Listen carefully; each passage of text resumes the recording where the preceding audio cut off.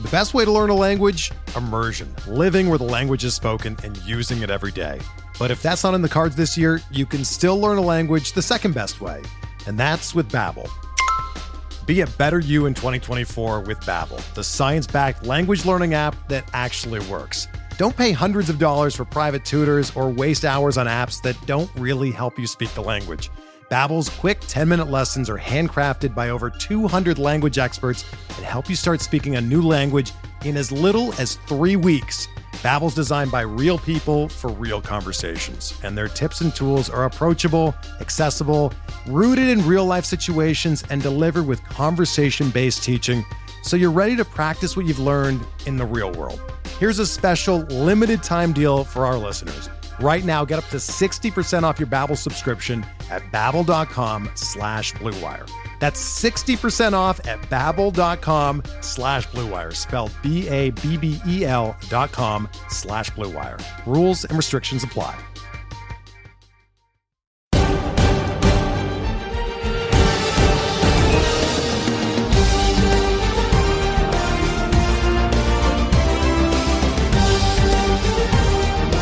Welcome to Hacks and Jacks, a fantasy baseball podcast. It's the off-season edition. I'm Joe Galena, and as always, I'm joined by a guy who both loves and knows a heck of a lot about baseball. It's Scott Chu. Acknowledge him. How's it going there, Scott? It's going pretty well. It's prime time for me. I got some off-season time to sort of dig in and start looking at player stuff, and curling's on. So the U.S. Olympic trials are coming up. So that's pretty fun. And I'm watching that, certainly not competing. I'm a terrible curler, but I do enjoy it. So it's prime Scott Chu time right now. Make it your own there, Scott. And, it's already starting to be a fun off season. I'm happy that the Hot Stove Show on MLB Network, I record it every day, try to skim through it at least in the evening. It's always a source of great information. And today we had Scott Boras, super agent, zinging him for the media today. Did you see some of the stuff that he was saying? I did not, but I'm sure it was scandalous. I'm sure it was him trying to get as many dollars as he can for his players. Yeah, I wouldn't call it scandalous. It's almost like he has his own writing team. Some of the things that he was saying regarding Nick Castellanos and the free agent market regarding him. I advised all of you 2 years ago that old Saint Nick was going to bring a lot of presents to Cincinnati. Frankly, we're just going to sit back and see what teams have been naughty and nice. That's brilliant. That's beautiful. Yeah. I love it. Max Scherzer, right? On Max Scherzer. I think teams that are pursuing a championship are not pursuing the minimum. They're taking it to the max. That's great. Yeah. Chris Bryant. He called Chris Bryant the Sean Connery of MLB because of his Bond-like abilities and that he's always red hot in the hunt for October. Wow. Yeah, right? It's just artistry is what that is. That's how you get the big bucks in MLB right there. Look, this guy, he must have like a writing ensemble writing this stuff for him. Hey, whatever it takes to add zeros to those contracts. Yeah, he's pretty good at doing that. Yeah. So we've already got a trade and a free agent signing to talk about. Just to give people a reference, we're recording this podcast on Wednesday evening, November 10th. And like I said, there's some news to report, and your Tigers were involved in the first trade of the offseason. They traded for catcher Tucker Barnhart, gave up third baseman Nick Quintana. The trade was with the Reds. So last season, Eric Haas, 22 home runs, 61 RBI, 231 batting average, free swing of 31% K rate. Had him playing some catcher. Had him also playing in the outfield. But I think that Barnhart, he's a real good pitch framer, and that might help with some of Tigers' young starting pitchers. Yeah, it may be. Barnhart's biggest thing is certainly not the offense. He's a very limited bat offensively, but he's an incredibly good defensive catcher. He's got himself a Gold Glove. I think that was really the main move. The Tigers had been hoping that some combination of like Grayson Grainer or Jake Rogers or something would really emerge to be a useful major league catcher, and it just hasn't worked out that way. So they decided, I think, to just bite the bullet. This trade, they ship out Nick Quintana, who is a mildly interesting prospect. He's got an okay hit tool, a little bit of power. There's really not a ton to see here. He did not hit well in single A last year, which is rough because he's 24 and he really should be above that level. So this was really a move to get Barnhart without having to compete with anybody else in free agency. So all this really was, they wanted him. They were going to try to sign him, and instead of competing, they were like, well, we'll give you this 24-year-old playing single A and see what happens. So I think it's a pretty good move for the Tigers, but it's not really fantasy relevant outside of like AL only or maybe 3 catcher leagues. Even in a 2 catcher league, he's not something you go with unless you're trying to stream or something like that. Got your point, but at least it's a trade. At least we have something to talk about. How about Andrew Heaney picking up an $8.5 million deal from the Dodgers, and he passed his physical, so the deal's official. And having watched him pitch for the Yankees last season, giving up a ton of home runs, I'm surprised that they didn't find some kind of a neck strain. I mean, you do have to turn your neck after you give up a home run watching a ball hit into the outfield there in the stands, no? Oh yeah. I mean, just, it seemed like every time he came in, it just ended up being a disaster. And he's this weird case because if you try to use expected ERA, you get this idea that he was a really unlucky guy, right? Because his expected ERA was 4.01, even though his real ERA was 5.83. Mm-hmm. And the reason I bring that up is because expected ERA, I mean, the stats they used for that, all that batted ball data, wasn't designed to measure pitchers, right? Like, it was actually designed for hitters, and they were able to create an xERA out of it.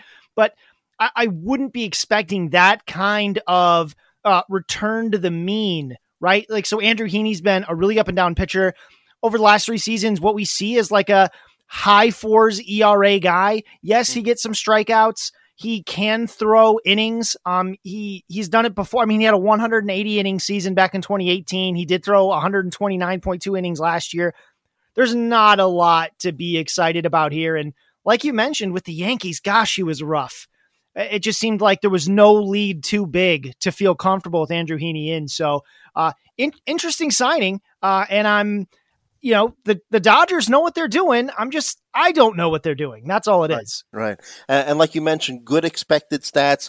I even looked at his ERA estimators. They were, better than his ERA, but you brought up a good point. I watched him a lot last season, was not impressed, but it just seems that everyone wants to try to find that next Robbie Ray, right? Robbie Ray signed for $8 million with the Blue Jays, and now he's in contention to win the AL Cy Young. So you also mentioned something about his ability to get a lot of strikeouts. So I think that's what's appealing. But like you, I'm not interested in him. But going back to catchers, Buster Posey coming off of a nice comeback season, 304 batting average, 18 home runs, 56 RBI in 113 games, decides to call it quits. I mean, a little bit surprising, I guess, right? But I think it was more of a little bit of a personal kind of thing. He had not played during the 2020 season, opted out when COVID was at its height, wants to be with his family a little bit more. Were you surprised? And Scott, in your eyes, is he a Hall of Famer? So, I was surprised until I kind of looked back at it. He's struggled with injuries to his hip and to other parts of his body. He sort of is doing this thing that we all kind of think people would do more often, which is go out on top. He had his best season since 2017 last year, 18 home runs, 304 batting average, great plate discipline, was a 4.9 WAR player, something he hadn't really been since, 2017, 2016. And he'd be close to 35 years old at the start of next season. Being a 35-year-old catcher in Major League Baseball is not easy, right? And even with the DH coming, I don't think that was something that he wanted to do. I think he wants to go out as a catcher, and he's a heck of a good one. I haven't done enough of the research on Hall of Fame. I think the best arguments for him into the Hall are just the fact that he was the core of this San Francisco really dynasty that has been extremely relevant in the championship hunt for the better part of a decade. So I think that's the biggest pull for me. And then, the rest of the Hall debate is all about big Hall versus small Hall versus, impact and how you measure that. And with catchers, there's all these defensive stats that are hard to capture. Right. As far as, fantasy Hall of Fame, absolutely. Right. Like as far as catchers go, he's definitely in our fantasy Hall of Fame, right? Because he's been such a consistent force at catcher, particularly with the batting average. I mean, really from 2012 through 2021, he had like 2 seasons that weren't good, right? 2019 and, he didn't play in 2020, right? That's it. Mm-hmm. Yeah. Everything else is very useful. Well, in 2018, he missed a lot of time, but yeah, like there's like 2-3 seasons he's not good in a decade. I mean, just fantastic. So the news here is, I think the thing that people are going to ask about, and you asked about in the show notes, is about Joey Bart, right? He's their number 1 catching prospect. And, coming into 2021, I think there was a lot more hype on him than there is now, because 2020 and 2021, we just saw his plate discipline erode, right? Over 30% strikeout rate. And that's just not going to hack it, right? In 117 major league plate appearances, which isn't that many, he's only got 7 extra base hits. None of them are home runs. His last 58 plate appearances in the minors last season, a 43 weighted runs created plus. That means he was 57% worse than an average player in AAA, right? Mm-hmm. Even from July 1st on, his weighted runs created plus was only 81. So nearly 20% worse than the average AAA player to really for the entire second half in the minors. That's really, really rough. And while I do really like the pedigree, there's a lot of tools there. He's really got to put it together. He's got to find a way to cut those strikeouts down. And so at this point, I mean, even in a 2-catcher league, it's really hard to get excited about Joey Bart as your second catcher because it's a big gamble, right? And the replacement level is so low. I think it's going to be scary. He's not on the 1 catching radar at all. But in Dynasty, I do think he's a guy you have to keep watching. There are too many tools there. He's not the premier catching prospect. That's Adley Rutschman over in Baltimore, but there's enough here to still have hope, but there's not nearly as much excitement as we had a year or 2 years ago. Yeah, that's a great point. I'm just hoping that he does find his way, because I do roster him in an Auto New League. So keeping my fingers crossed. But who knows? Eventually, he, like you said, good pedigree. The catcher position in fantasy is very weak, as we spoke about in our last podcast. So hoping that he could correct his miscues and become a better contact hitter. And we got another name to monitor this offseason, Seiya Suzuki. Hopefully I'm pronouncing that first name right. It's Seiya. 27-year-old power-hitting Japanese outfielder is going to be made available to big league clubs. Batted .319, 38 home runs, 88 RBI in 133 games last season. Spent most of last season with the Hiroshima Carp. Lifetime stats in 9 seasons. Has a 309, 402, 542 slash line. He also could steal a base, stole 25 in 2019. Good contact hitter, 629 strikeouts in 1,054 career games. Supposedly, Mariners and Rangers could be interested. There's a lot of rumors floating around these days, right? A little surprised about the Mariners' interest, though, with Julio Rodriguez on the horizon, really good outfield prospect. But maybe the Mariners looking to get some of that old Ichiro Suzuki magic back. Yeah, it seems like every time there's a Japanese import, the Mariners are linked to him. Ichiro still carries a lot of weight everywhere. He's beloved here. He's still beloved in Japan.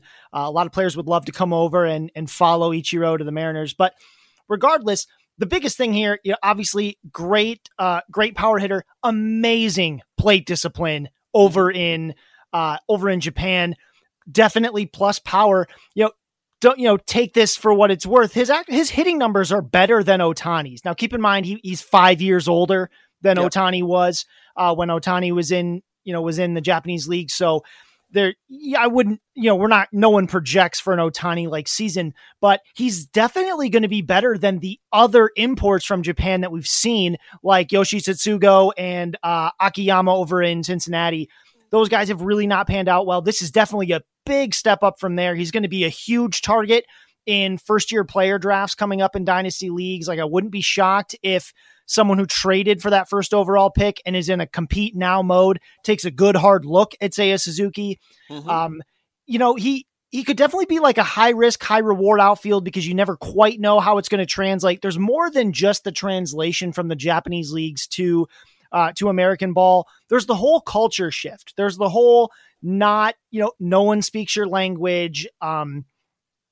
You're in you've moved across the ocean. There's some real things there that can make it hard for international imports to come over, particularly ones from the East, simply because it's not like there's this huge population of Asian-born players in the major leagues like it would be for, Spanish-speaking players. There's a much bigger pool there, so more people speak your language, and that's a big deal. If you've ever played on any kind of sports team or joined any kind of club and no one else speaks your language, it can be very isolating. It can be very difficult to be the player you want to be.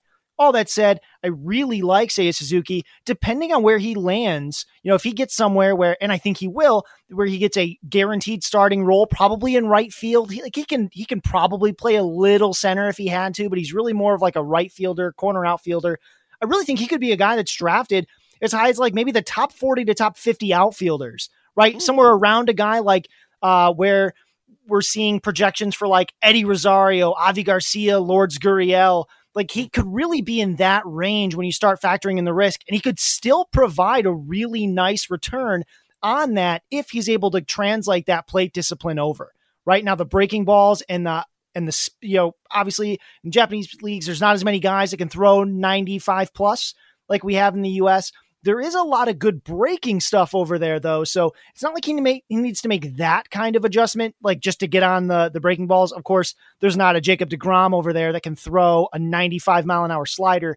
But other than that, I do think there's a good chance for him to come over. And if not next year, then the year after, be a really big impact fantasy bat in the corner outfield. Great analysis. I guess with your thinking that maybe he could go somewhere around where Gurriel would go or whatnot, that he might not be so much of a sleeper, right? I guess especially if he has a good spring too. Yeah, no, I mean, no such thing as a sleeper anymore in this environment, right? Yeah, like we all have, we've got the internet. These wonderful interwebs, that series of tubes that just sends information across the world. Everyone will be aware of Seiya Suzuki by the spring. That's just going to be a thing. He's going to probably be a projected starter for a club. It doesn't really matter which one. Obviously, there's always places it's better to go for power hitters. You don't want to end up in like Oakland. You'd rather end up in a place like a Cincinnati or, he's not going to go to Colorado, and I kind of hope he doesn't because they would just screw with him for no reason because that's just what the Rockies do. But hopefully he can end up in a pretty decent environment, and hopefully he can get playing time, full-time major league at-bats. And you're going to, he's not going to be like a bargain, so to speak, depending on the risk, but it's going to be something you have to just invest in because guys with this kind of plate discipline and power potential just don't grow on trees, right? There's just not that many players with that kind of skill set. So I think it's going to be hard to curb the enthusiasm of folks who get a look at this guy. Yeah, that's a great point. And you mentioned Ohtani. Fantasy managers probably looking to get some of that magic, that might miss out on Ohtani, that might not want to invest that high draft pick that's going to be required because Ohtani's going to be a first-round pick, no? Yeah, and something to remember, weirdly enough, if you think back to when Ohtani came to the States, he actually wasn't supposed to be that good of a hitter. We thought he'd just pitch. Pitching was supposed to be the tool, right? Like as a hitter, we're like, yeah, he might strike out too much. It probably won't work out.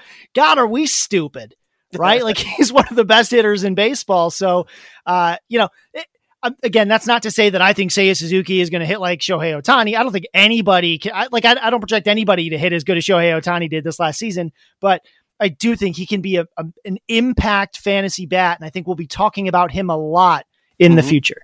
Great. Okay. This news kind of surprised me. Bob Melvin, a longtime A's manager, was allowed to work out a deal with the Padres, and now he's managing a playoff contender, right? A's planning to slash payroll, some say to a major league low $50 million for the 2022 season. I mean, A's have been a playoff contender themselves for the past 4 years.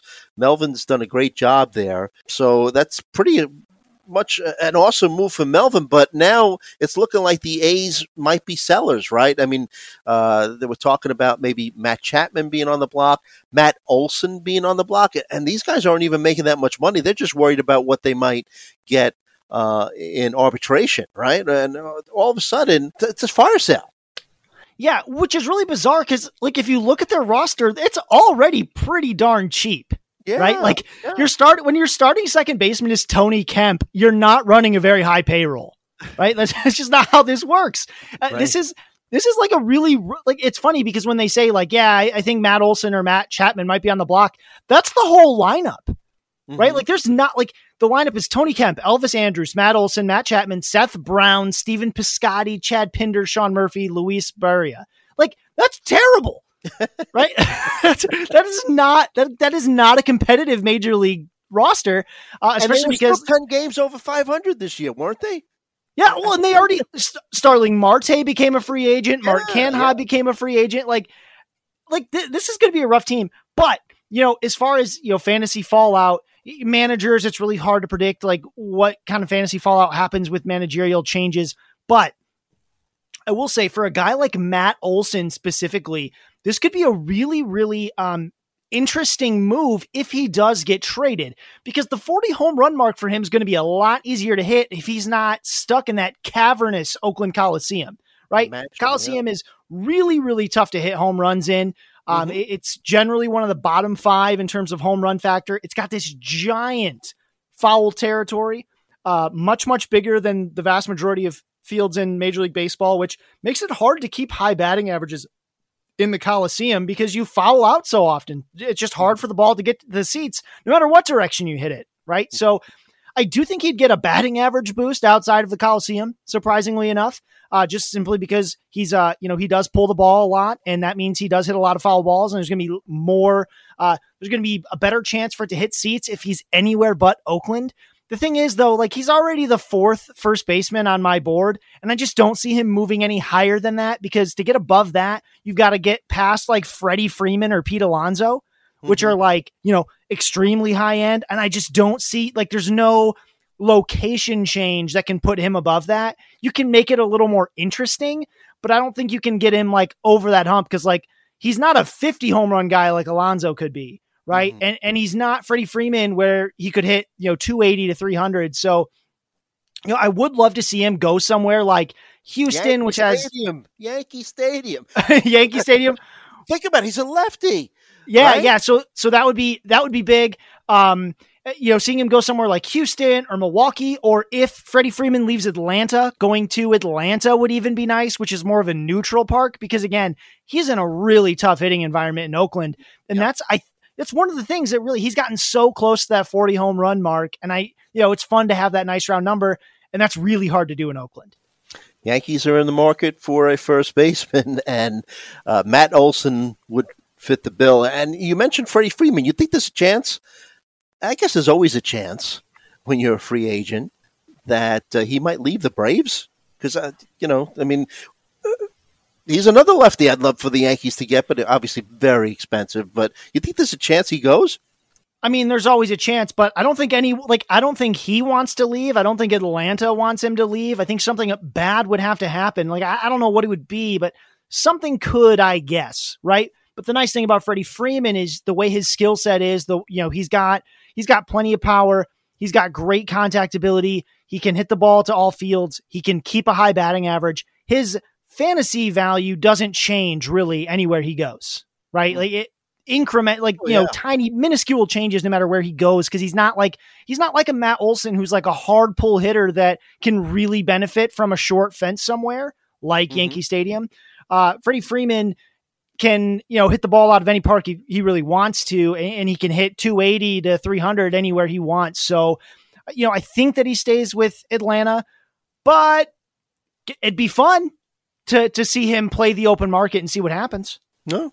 And also, I'm going to say that I think that Olson and Alonso are a little closer than you're making them out to be. I think they both could hit 40 home runs, and especially if Olson lands in a good hitter's park, like you mentioned.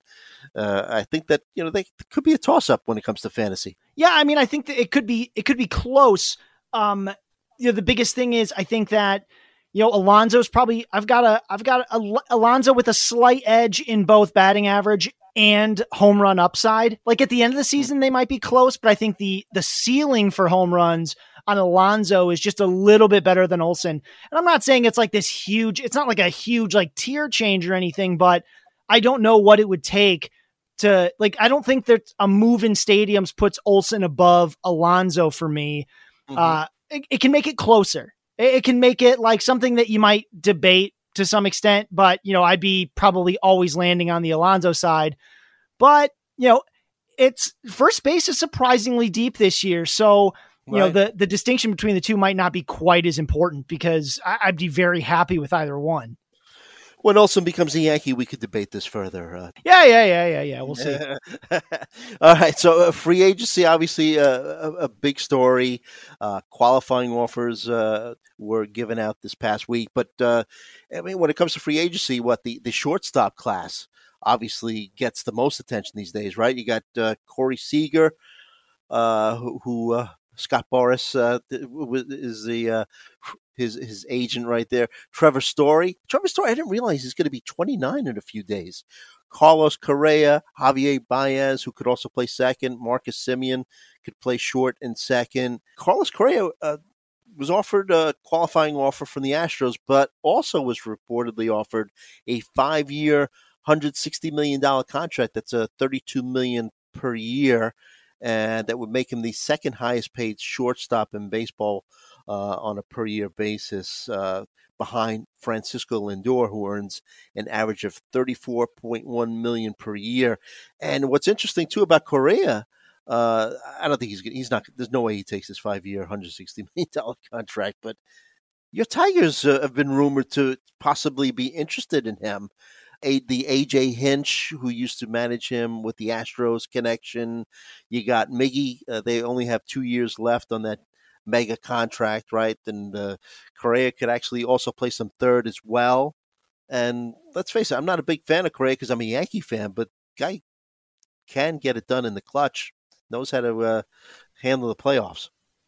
Yeah, and we finally saw this was really 2 straight seasons where it's been a full season for Carlos Correa. Granted, one of them was 2020 shortened season, but it was great to see him play 148 games. That's the most he's played in a season since 2016. He obviously has really struggled to stay on the field, but when he plays, he hits, right? I mean, this is a guy with over 3,000 major league plate appearances, a 277, 356, 481 triple slash, good plate discipline. It was actually pretty much at its best this last season with the 11.7% walk rate, 18.1% strikeout rate. This is a guy with obviously superstar potential. We've known that for quite some time. He's only 27 years old. I'd love to see the Tigers get him. I mean, it would be great. There's a big hole at shortstop for that team. He's young enough that even if the competitive years for the Tigers don't happen for another, 1 to 2 seasons, he still will be right in his prime. So I think that'd be awesome, but there's going to be a lot of competition. I think a lot of teams really would love to sign Carlos Correa. It'll be interesting to see how long of a contract he can get due to his health concerns. Right. Yep. It depends on how much teams, you hate to see a guy who was injured that often, that young, because bodies don't get that much stronger as you get closer to 30, right? Like they start to break down more. So I'm interested to see how long of a contract he can get. And I'm sure that someone will offer him a longer deal. I'm certain of it. Someone's going to bite the bullet and try to win that game. Right. It's a gamble, but it could definitely pay off. This was a 5.8 WAR player, according to Fangraphs this last season. So I think that's huge. I think in fantasy, he's obviously going to be extremely relevant. We're finally, we're very excited to finally see him play those full seasons. I think that, right now, if you look at the Steamer projections, which we talked about in our last episode, it's got him at 13th overall at shortstop. I wouldn't be shocked based on his landing spot and maybe maybe a couple changes here and there. I could see him bump up to maybe like closer to 10. I don't know if he'll get all the way to 10 because shortstop's just so freaking deep, but I do think he can inch closer up there. And I mean, this is a guy who can hit for a good batting average. I think that he can hit, definitely over 25 home runs. The only thing that keeps him from getting to 30 is probably playing time. And, I'm excited to see where he lands, especially if it's Detroit. Yeah. Who do you think is the safest bet to get the biggest contract? I mean, because all these guys really have some issues, don't they? I mean, Seager, he's had his injury issues as well, but not as much as Carlos Correa. Trevor Story, like I said, he's going to be 29 in a few days. And also, there's that home away issue, 303 batting average at home, a 603 slug at home, playing in Coors Field, 241 batting average and 442 slug on the road. Javier Baez, do the strikeouts eventually catch up with him? And then there was also that, I know he had a nice end of the season with the Mets, but that off the field stuff with the thumbs down, you kind of worry about him in a clubhouse. Who do you think is the safest bet here?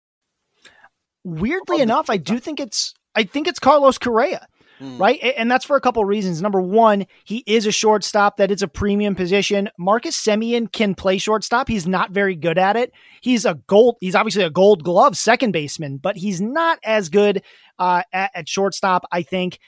And, same for Corey Seager. Corey Seager's a guy who I think there's some long-term concerns about his ability to play shortstop. I think he might move to like second base somewhere else. Honestly, it's, Carlos Correa is the youngest. He's only 27 years old. He is probably as far as projections go, he's probably the best projectant, the easiest to project for next season, as long as he stays healthy. It only takes one team to think he's going to stay healthy to get that big contract. Right. I think it's Carlos Correa. I think he's the top of the class, and that, Semien, and I wouldn't be shocked if what happens is Carlos Correa gets that first contract, and then when you missed on Correa, you start chasing Marcus Semien, who's 31, or Corey Seager, or something like that. Yeah, I would probably say Seager before Semien, but you're right. Correa probably be the first one to go. Justin Verlander, he received a qualifying offer from the Astros. As far as I could tell, he hasn't rejected it yet, but also held a public workout attended by 15 to 20 teams on Monday. Supposedly wants to play until he's 45, just like his idol Nolan Ryan. Scott, I saw a rumor about a possible reunion with the Tigers. Again, the AJ Hinch connection. Yeah, and the Detroit connection, right? I think it'd be fun. It's a rumor that's been around for a little while. It'd be an awkward fit for Justin Verlander because he probably is looking for something a little more immediate. And the Tigers have a lot of young pitching that's coming up.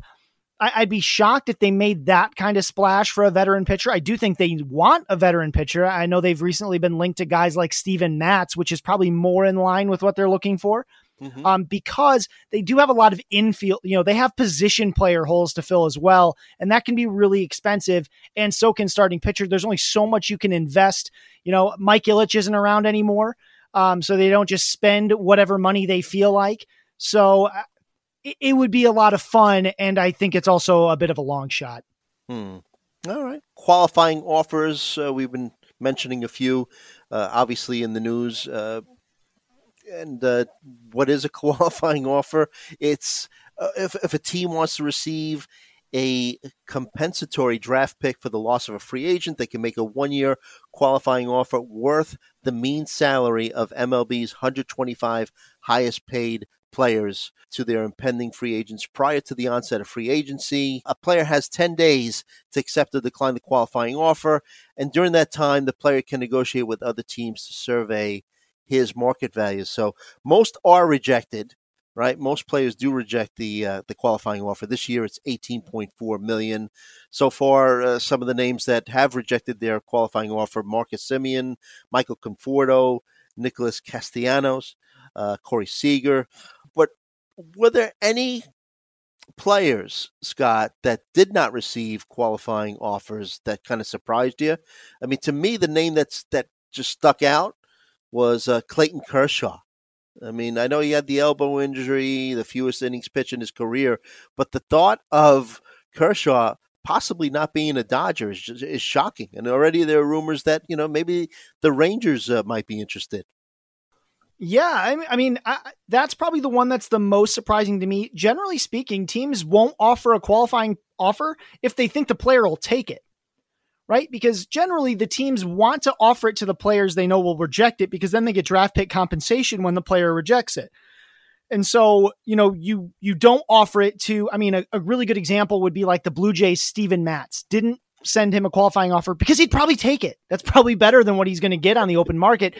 So you don't give him the offer because you probably don't want him. You certainly don't want him for that cost, right? Mm-hmm. So I really do think that one was surprising. I think some of the other ones that surprised me a bit, Mark Canha surprised me a little bit because he did have a really strong season for the Athletics. And he was a nice leadoff hitter for them before they got Starling Marte, but it's a little fringy there. That's a lot to pay. Yeah. It's a lot to pay him for one season, but the other thing is, there's not necessarily a bad 1-year contract, right? And he's a little older. So Kershaw's really the biggest surprise because I really think that he can get that money for 1 year if he wants it. Yeah, there's some injury issues there, but he's also like one of the best pitchers of our generation. So yeah. I think, teams will go for it. It'd be weird if the Rangers do, if only because, gosh, they look a long way away. That team was real bad. And I know teams can turn it around fast, but that's a tall order. They had no pitching, and Kershaw would certainly help, but who are the other 4 guys they're going to get? Right. It was ugly. So that was the biggest surprise, but there were good players who didn't receive qualifying offers, like Avisail Garcia, Tommy Pham, John Gray, Carlos Rodon, I think will surprise some people. He pitched a no-hitter. Yeah. And he had a very strong season. I think that, there's injury and durability concerns. We saw some velocity issues starting to creep in towards the end of the season. Big 1-year surprise. So it's interesting they didn't give him the qualifying offer, but they were probably afraid he'd take it, right? Mm-hmm. With his injury history, I don't think he's going to get a ton of long-term offers. So, it was a toss-up for the White Sox, and we'll see how it goes. But yeah, Kershaw is really the big surprise, followed by Rodon. And then there's just, good players that didn't receive it because they're probably not worth quite that much money. Yeah, the John Gray not getting the qualifying offer, that was talked about a lot in Major League circles. And saw an interesting stat regarding Carlos Rodon. After July 14th, he did not record an out in the 6th inning or later. So like you mentioned, towards the end of the season, I mean, his numbers were still good, when you compare first half to second half. But yeah, maybe there were concerns about his durability. But like you said, it's a 1-year contract. Yeah, and I mean, that's something that the teams are going to look at. And I mean, he's going to be a hot commodity in the free agent market. So, I'm not sure how much it impacts Carlos Rodon, simply because I do think a lot of teams are going to be after his services after that kind of year. And everybody's after starting pitching, right? Sure. I mean, that's just, we just watched Atlanta dominate the playoffs with starting pitching. Right. I mean, that's the blueprint that continues to be the blueprint, is starting pitching. That's how you win championships. So I think there are going to be some starters that move around. Like even guys like Michael Pineda are going to draw some interest because they can throw meaningful innings throughout the season, right? Like if a guy can throw 4 ERA and put up 150 innings, he's a very valuable player. Right. Especially in real life. In fantasy, they're kind of like, that's not that exciting, but that's a very valuable real life player, and one that I think a lot of teams are going to be interested in. So, they might not worry quite as much. And if they say, hey, look, if we think Carlos Rodon can give us 140 to 150 innings of 3.5 ERA ball, then let's pay him. We'll cover the rest. Right. Well, we can get relievers. We can, do some Tampa Bay weirdness, right? Like that'd be a fit, right? Yeah. You read my mind when you said, 3-4 innings. I don't know if they would pay him what, he's looking for, But yeah, that's almost like a perfect fit. Yeah, I mean, and they've had injury-prone pitchers in the past that they've worked through. So, I mean, we'll see what happens, and it's going to be really exciting to see where some of these guys land because there's real fantasy impacts too, right? Like Mark Canha's not that exciting, but he's a very interesting player, especially if he goes somewhere where a team is willing to let him lead off because he can run a bit. He's got power. He's got great on-base skills. And Avi Garcia just had a great season after losing all that weight in the offseason. And, nearly hit 30 home runs, hit for average. He's a very interesting player as well. So I think that it's going to be fun to see where these guys end up. Even Anthony DeSclafani and Alex Wood. I mean, the Giants had a bunch of kind of no names within their rotation. And obviously we know what they did during the regular season, but I could just picture, watching the World Series next year with the Rays in it. And, the announcer, if it's Joe Buck saying, they got Carlos Rodon at a discount after he wasn't given a qualifying offer. So, who knows what could happen. But look, we're going to take a look at a few players who were previously looked upon as fantasy studs. But, Scott, instead they were fantasy duds left. Hey, Alex Fast here, and thanks for listening to this podcast on the Pitcher List Podcast Network. If you're a fan, consider supporting all of us by getting a PL Plus subscription, where you're going to get an ad-free website and get access to our Discord, where you can talk to all of our podcast hosts and staff. Plus, you can hang out with our incredible Pitcher List community. It's basically a baseball sanctuary year-round for as low as $8 a month. You can sign up at pitcherlist.com/plus, and you're going to get your first month free with promo code podcast. Also, don't forget to check out everything else we do as well, from YouTube videos, live streams, newsletters, off-season articles, TikToks, breakdowns, over 15 baseball podcasts on our network. We can't stop talking about baseball even during the off-season. So sign up for PL Plus today at pitcherlist.com/plus and use promo code podcast to get your first month free. All right. Thanks for listening. Let's get back to the show. Season. We'll talk about their chances for a bounce back 2022 season. Look at their steamer projections right after this. All right, we're back, and we'll take a look at some fantasy players who used to be studs, Scott, but last season, not so much. I have some names here. Cody Bellinger, that steamer is looking at 130 games played. This is what they're projecting. They're projecting that he'll play 130 games, hit 243 with 26 home runs, 77 RBI, 8 stolen bases. Had a bad season last year, but made some adjustments at the end of the season, shifted his position in the box. He ended up choking up on the bat a little bit as well. That allowed him to increase his bat speed a bit. Batted .353 in the postseason. What's it looking like for you when it comes to Bellinger? Yeah, so what's interesting here is, I mean, he's just been so up and down in his career, weirdly enough. We've seen the highs. We've certainly seen the lows, right? Last year finishing with a 165 batting average. The plate discipline started getting a little bit better. But again, for one, we saw him steal 5 bases in the playoffs, which stunned the crap out of me, that they really had him run. And they didn't have him starting all the time, but they sure let him run. Mm-hmm. I think that projection is, very much like a middle ground. He's going to be a very polarizing player in that there's obviously a high ceiling. We've seen 2 seasons where he's been a top tier level player, both in 2017 and in 2019, which is not that long ago, just to be clear. But he's going to be tough. I mean, projection wise, they've got him as the 48th outfielder off the board, around guys like Austin Hayes, Alex Verdugo, right in front of Chris Bryant, Michael Conforto, and, my guy, Akil Baddoo. So that sounds like... You like him?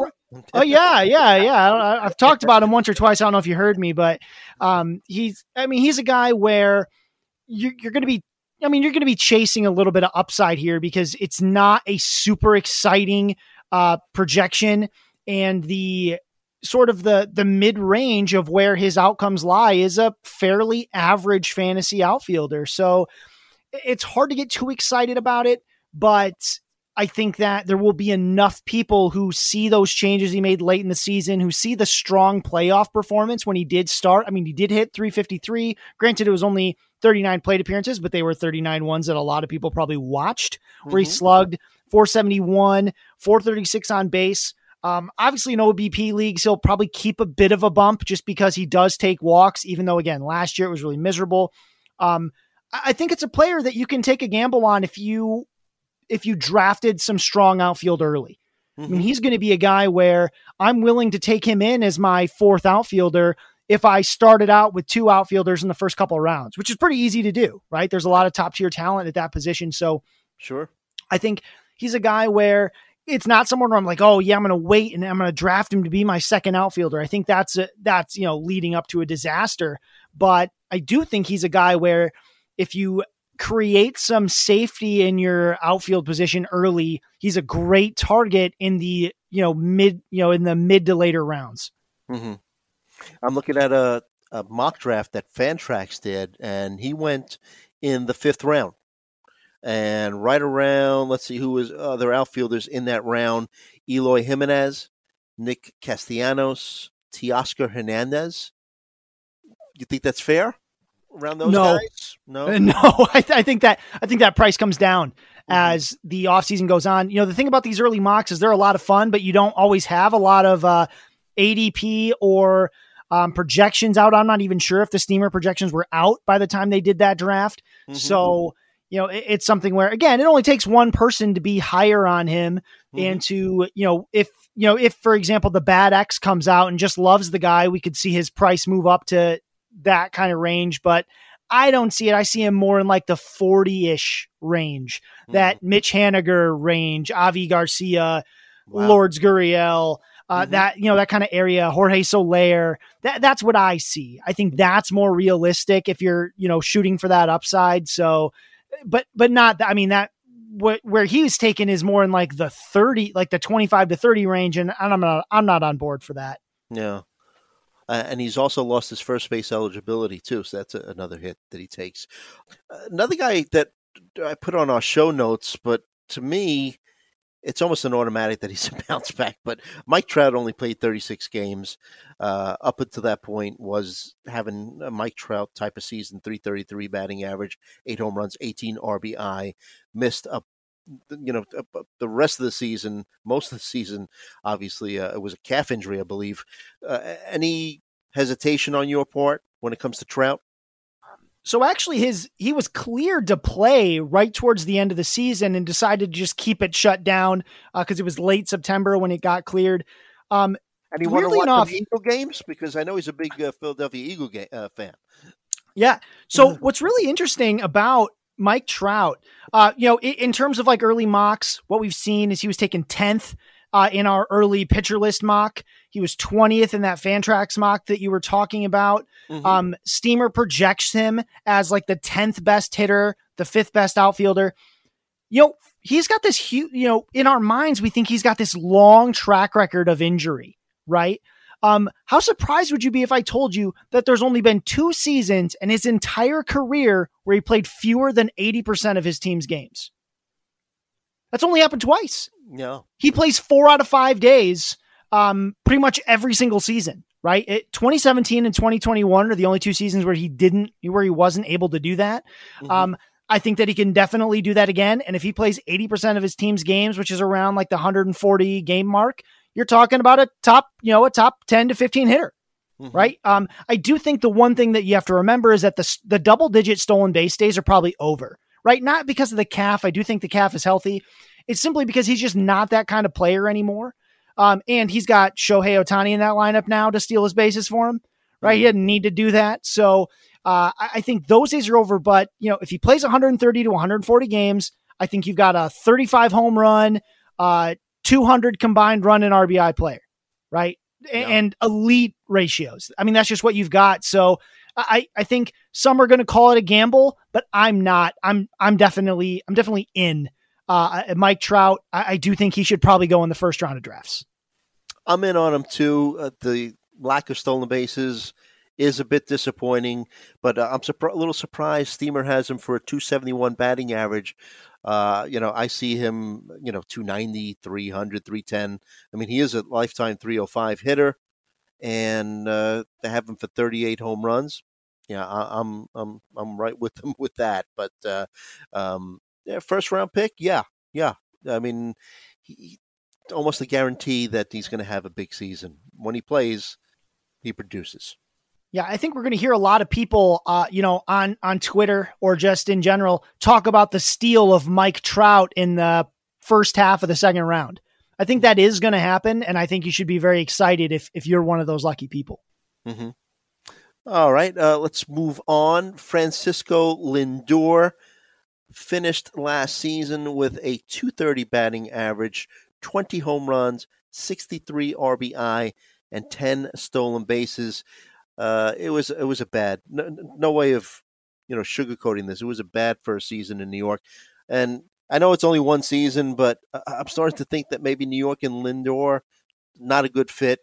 I've heard rumors on different radio programs here in New York that he really doesn't like playing in New York. And, the fact that he needed his friend Javier Baez on the team, it's kind of weird, and has some issues with Jeff McNeil. He was choking him in the clubhouse, right? That's some issues. Steamer has him bouncing back a little bit, but a 252 batting average. He's a 278 career hitter. They have him for 30 home runs, 96 runs scored, 84 RBI, and 13 stolen bases in 150 games. Yeah, Steamer ranks him as the 7th best shortstop behind Marcus Semien and Wander Franco, right ahead of Xander Bogaerts and Trevor Story. He went 36th in our pitcher list mock, our early mock, which was the 6th shortstop off the board. In the Fantrax one, which happens a little bit later, he was 81st in that draft, which is a pretty wide split, almost 50 picks later. He was the 8th shortstop off the board for then. We did see some power starting to show late in the season, and a way to look at that, don't just look at the first and second half splits. Go to Baseball Savant or to Fangraphs. Look at the rolling charts. You'll hear me talk about it all offseason. Look at the rolling charts. You see this steady climb upwards in the power, which is nice. But, honestly, if this is where he starts being drafted, obviously I'm fine with him going 81st, but if he's consistently being ranked above Xander Bogaerts or Trevor Story, I'm going to be out, because I'd much rather have Xander Bogaerts or Trevor Story. Mm-hmm. I think Xander just has a safer floor. I think Story steals more bases. And ultimately, it was pretty crazy. I mean, the thing with Jeff McNeil, apparently Lindor doesn't like squirrels. I don't know, but he was not a fan of that. But like, what it's just Mets being Mets, man. Like, they can't even hire a GM. Right? Because, first of all, why would you want that job? Right? Like, with this owner that openly criticizes you on Twitter out of nowhere, right? Like, I hope I never work somewhere where my boss openly criticizes me on Twitter, right? I think that it is a tough place to play because it's the freaking Mets, right? Like, sorry to you Mets fans, but it's the freaking Mets. It's a hard place to, I think, enjoy yourself. I don't know how much that'll affect his final numbers, but I think Steamer's just a lot rosier than I am. I probably have him more like the shortstop 8 through shortstop 10, which is fine. I think there's a good player there, but if he's being drafted between the 6th and the 8th spot, probably passing. Shortstop's deep. I don't need to take that kind of risk. Yeah, I'm with you. I'm not into Lindor this season. And like you mentioned, the Mets will be the Mets. I mean, then there was a story about a week or two ago about Jacob DeGrom complaining about the way that he was positioned in taking an MRI. And it just, you hear these crazy stories when it comes to, players surrounding the Mets. And even remember Steve Matz years ago, going to Mets medical staff and found his own doctor because he didn't kind of trust what the results that they would get. It's just crazy. So, thank God I'm a Yankee fan. No?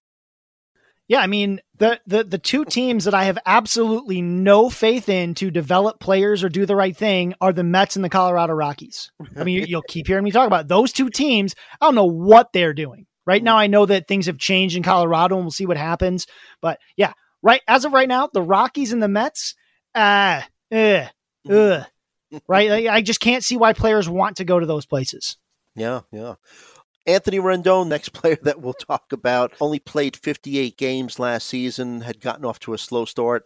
The games that he did play in, I think he was battling injuries when he was actually active and not on the IL. 240 batting average, 6 home runs, 34 RBI in 58 games. Steamer thinks that he's going to bounce back to a 271 batting average, 21 home runs, 80 RBI, and he'll play 133 games. This guy is a 287 lifetime hitter. Yeah, and so Steamer actually projects him as the 13th third baseman, right behind DJ LeMahieu and Yoan Moncada, right ahead of Chris Bryant and Kyle Seager. In the pitcher list early mock, he went 61st overall. That was the 5th third baseman off the board. For Fantrax, he went 112th, and he was the 7th third baseman off the board. Something I should note about these two drafts, I should have said it earlier, Pitcher List used the Yahoo-style rosters, which is just first, second, third, short, 3 outfield, 2 utility. Fantrax did the more common ESPN or NFBC style, where they did first, second, third, short, middle infield, corner infield, 5 outfield. So that's why you'll see sometimes these position players get pushed down a bit because more of them get drafted, things like that. But anyway, look, third base, we talked about it in the last episode. Third base is a nightmare heading into 2022. It's just extremely shallow, especially compared to where it's been in the past. And on one hand, I do think Rendon will move up boards as we continue to get good reports on his health. He was perennially like this underrated third baseman. He finally gets like the credit he deserves in drafts, and he gets hurt, right? Like, ain't that just the way it goes? But I'm probably avoiding Rendon in drafts if he stays in like this third base, like the 5th to 7th third baseman off the board, because I'm either going to go early third base, try to get that elite guy. If I'm picking late in the first round, I'm looking at like a Jose Ramirez, like real top of the class kind of thing, or I'm just going to wait and I'll keep waiting. I'll wait even longer than, the 5th or the 7th third baseman off the board and just wait for like a Brian Hayes or a Matt Chapman later and take a gamble there. Right. That's a lot of times how I approach these more shallow positions. It's probably how a lot of folks have approached catcher in the past, because it's just a decent strategy. Go elite or just wait. I think, there are some guys that got added to the third base pool that are kind of interesting, like Alberto Mondesi, who, I'm sure we'll talk about plenty in the offseason. Obviously, Austin Riley made a huge splash. He's a guy that's going to go early. But to me, there's this really hard tier. Early, if you look at just the Steamer ranks, right, it's Jose Ramirez, Rafael Devers, Manny Machado, Austin Riley, Nolan Arenado, Alex Bregman. And then you've got Mondesi, who is as polarizing a player as there's ever been. And then already you're at like Josh Donaldson, right? Spencer Torkelson, who I love, right? Mm-hmm. But like he has not played a single, he has 0 major league at bats, right? Mm-hmm. Then you're looking at Justin Turner, then DJ LeMahieu coming off the bad season, Yoan Moncada coming off a rough season, Anthony Rendon, who is hurt, then Chris Bryant. Like, it gets ugly so fast, right? So if he's going in that range, like just after like Arenado and Bregman, then I'm probably out, because I'm probably avoiding that whole tier, right? You're going to see there's probably going to be this chunk in your draft where there's like 5 rounds where no third basemen go, right? Like that's probably going to happen because there's such a hard tier break. And I'm probably going to be chasing one of those first 6 names. And if I don't get one, I'm just waiting forever. So we'll see how it pans out. But at this point, I'm probably not that interested in Rendon because of where he sort of falls in the grand scheme of things. Mm-hmm. And great analysis. And you did mention Alex Bregman. I should mention that he underwent surgery on his right wrist this past Monday. Again, we're recording on November 10th, Wednesday evening. Supposedly he's going to be ready for spring training, but it's just something to keep in your back pocket about Alex Bregman. Next player we'll talk about, and we kind of mentioned him, I think, in our last episode, Christian Yelich. He's had a tough past couple of seasons. I think that the issue is his back, and we've talked about how back injuries can really be debilitating, sap your power. There was an issue, I think it was a 2020 season, where all of a sudden he started striking out like crazy. Strikeouts went down in the 21 season, but still in 117 games, only hit 9 home runs, stole 9 bases, and batted .248. Yeah, and there was a lot of talk about how he sort of plateaued in his recovery during the season, because he was on the IL, and it kind of felt like he was going to be coming back soon, and they kept waiting for him to take another step in his recovery, and it just never happened. And obviously the results worked out poorly.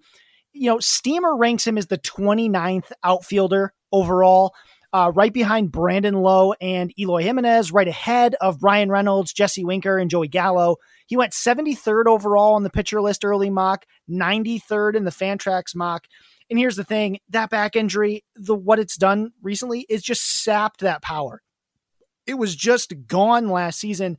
Without that power, that's a really, really risky pick for a top 100, in the first 100 picks, that's a really risky player, right? A guy who might not even hit for power, who doesn't have, who's probably not stealing 40 bases with the backs he's got, right? Like, yeah, obviously the upside is tremendous. We've seen it before where he can be a number 1 overall player caliber kind of guy, but we keep getting further and further away from when that happens. And he looks less and less like that player every day. I think that he might be easier to stomach in those Yahoo style formats where there's only 3 outfield and 2 utility, as like your last utility or your third outfielder, simply because the replacement level is so high. So if it doesn't work out for Christian Yelich, you can move on and find something valuable to plug in that spot. But man, in a 5 outfield league or like an NFBC style 15 team league, I mean, like, yeah, you can chase the upside, but man, if it doesn't pan out, the replacement level is so low. Mm-hmm. And that's a really hard thing to pick up when you used a top 100 pick on that. It's all going to be about your risk aversion, but that projection, yeah, it puts him as a top 30 outfield, but like, I actually don't think the projection's very realistic, because it's either going to be a lot better than that or a lot worse. He's either going to be a lot better than 25 home runs and 12 steals, or he's going to be considerably worse. So projections are weird like that. They give you this sort of like most likely outcome, but it's averaging all of the outcomes, right? And to me, I think that he's just going to be a high risk, high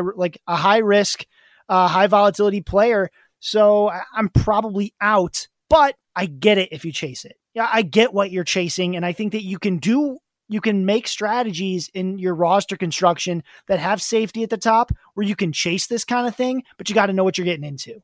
You don't want to just take Christian Yelich on a whim and not know what you're going to be doing to try to mitigate some of that risk. Great point. And as we were speaking, breaking news, Scott. Breaking news. The Yankees have already started to rebuild that 2022 World Series caliber roster.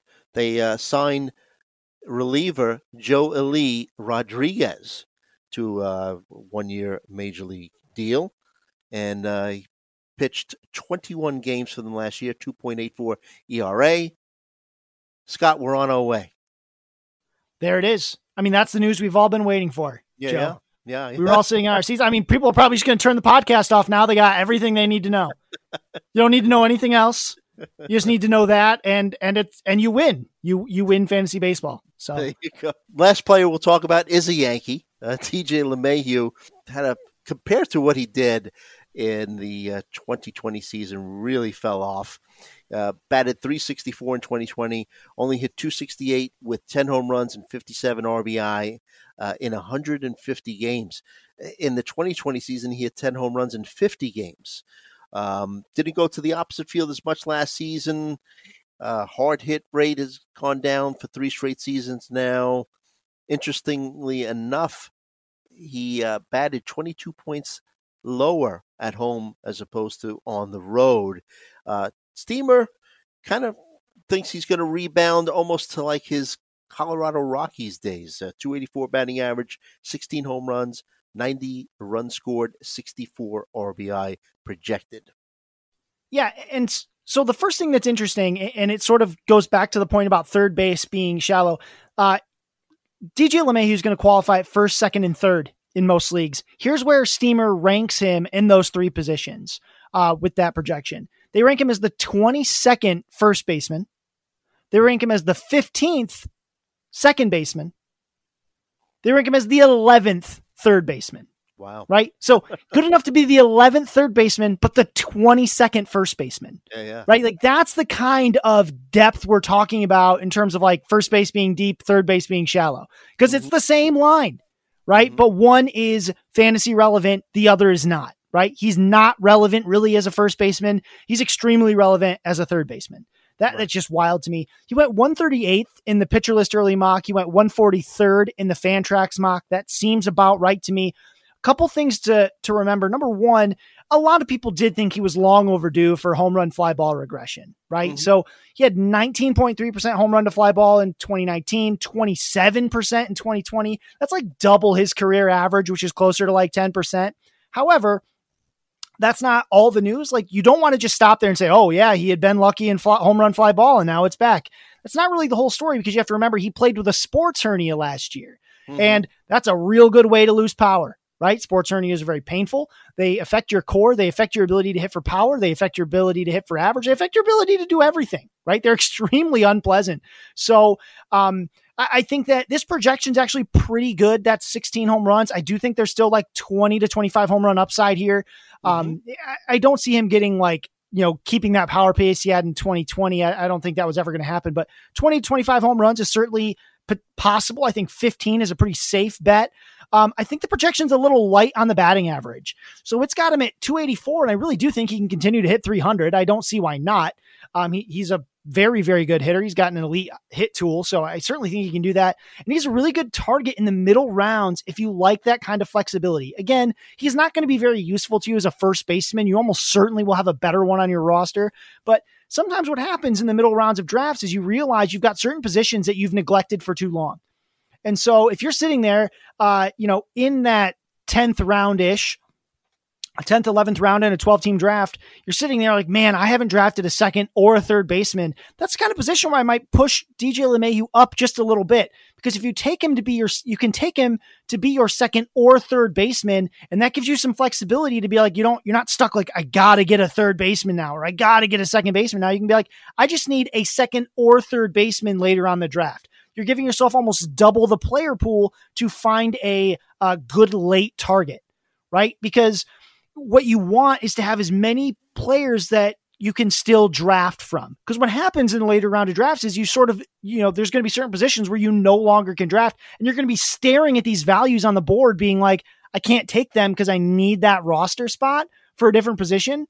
But I wish I could, because there's a great value just sitting there and someone else gets to take it.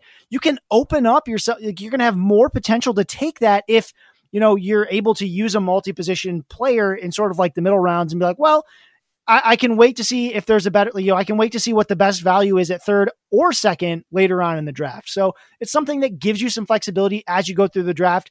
It's not something that you really prepare for going in necessarily. It's something to keep in mind as you get to that point in the draft and go, whoa, I have not grabbed a lot of infielders and I need some, right? So why don't I take this one? He can cover any of these three positions, and I'm no longer quite as stressed about filling those spots later on in the draft. I'm not pigeonholed into I have to take an infielder in the next 2 rounds or something like that. So just something to think about as you start, mock draft season's already upon us. Obviously, Pitcher List and Fantrax have been doing theirs. More and more are going to open up.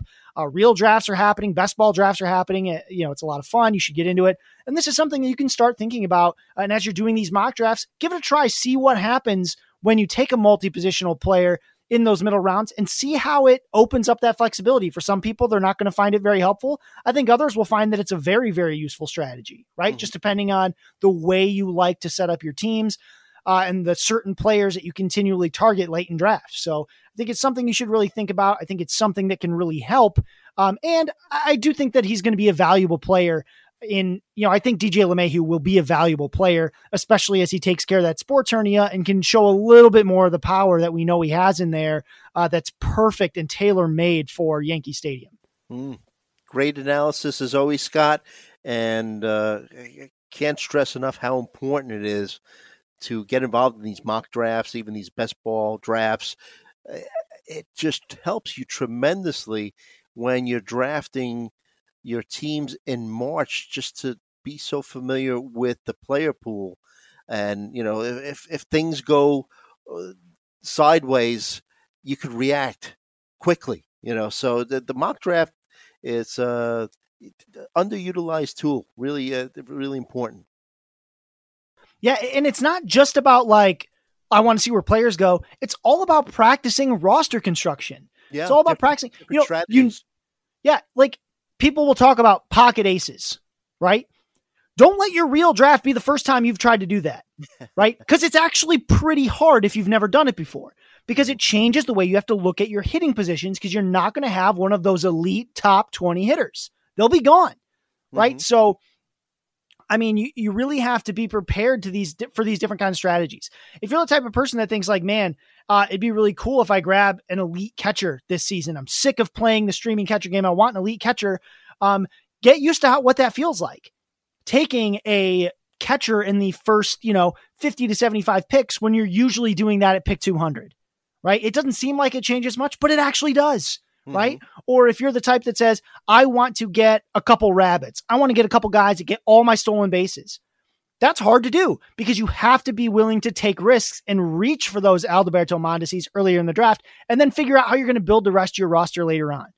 Or you might say, I want to, Nick Pollock likes to practice these things where he doesn't take a pitcher till the 10th round to see what that feels like, right? Because he really trusts his ability to build a rotation, and it's something he can certainly do, but he can only do it if he continually mocks, right? Because you can't just say, well, these guys will all have ADP after the 10th round, so that'll work out, because it only takes one person to screw that up. It only takes one other person to sort of snipe a couple of your guys, and all of a sudden you're like, crap, I can't build the roster I thought I could build.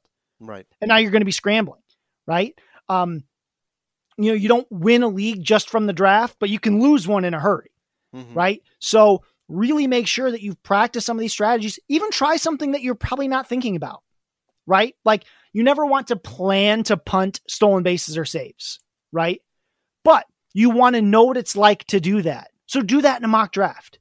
Know what it's like to sort of consciously do it so that in the event that you don't get the values you were hoping for at like closer or at stolen base or with stolen bases or something like that, you can see how you've assembled you've had practice assembling a roster that doesn't use that, right? I mean, I know people don't care about leagues, but we actually won the Pitcher List Podcast Network League punting saves because we were able to, I've mocked it plenty of times. I was able to grab this just big cluster of late closers, right? And I felt comfortable that if I get 4 of these guys, 2 of them will pan out, and they did, right? We had Jake McGee. We had all kinds of players that we took very late. From Colorado. Yeah. Yeah. So we were able to take these guys very late because I was comfortable with that strategy. But if I hadn't been comfortable with that strategy, I probably would have stuck myself and really screwed us by reaching for a closer. So I didn't end up in that position because I wasn't ready for it. But again, that wasn't a problem because I was ready for it. I was ready to say, if these closers don't fall to us the way I want, I know how to adjust for that. I know how I want to attack that. Again, I didn't want it to come to that, but I was ready just in case it did. And it did. And it worked out fine.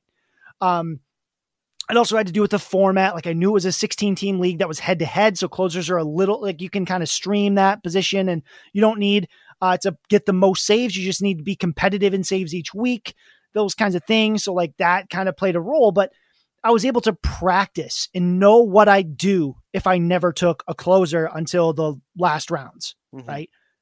Everyone's got to be able to do that because you don't get to plan. Like you can't just plan to get Josh Hader or Liam Hendricks. You can't just do that because someone might jump you. You don't have control. I mean, in auctions, you can always keep paying, but in snake drafts, you can't plan it. So you got to be ready to know what happens if I don't get my targets. What's my plan B? What's my plan C? What's my plan Q? Right? You got to have them. You get them from mock drafts. Yeah, great stuff, Scott. And I want to thank you out there for allowing us to visit with you. We hope that you were informed and entertained because that's our goal. You could follow me at Joe Galena. Follow Scott at If the Chew Fits. follow our podcast at Hacks and Jacks PL. If there's anything specific you would like us to cover, let us know. Follow at Pitcher List Pods. You'll be informed anytime a new episode drops for any of the great podcasts on the Pitcher List Podcast Network. Subscribe to our podcast on Apple Podcasts. Leave us a stellar review. And if you subscribe, you get an automatic notification anytime we put out any new content. As always, we hope that all of your fantasies become realities. Our next podcast, Scott, should drop on November 25th. That's Thanksgiving. They've got you working Thanksgiving, Scott. Well, I mean, we're the gift that keeps on giving, right? If there's anything I'm thankful for, it's talking into this little microphone to you about fantasy baseball, because my wife doesn't care and is tired of hearing about it. There you go. All right, we'll see you all next time.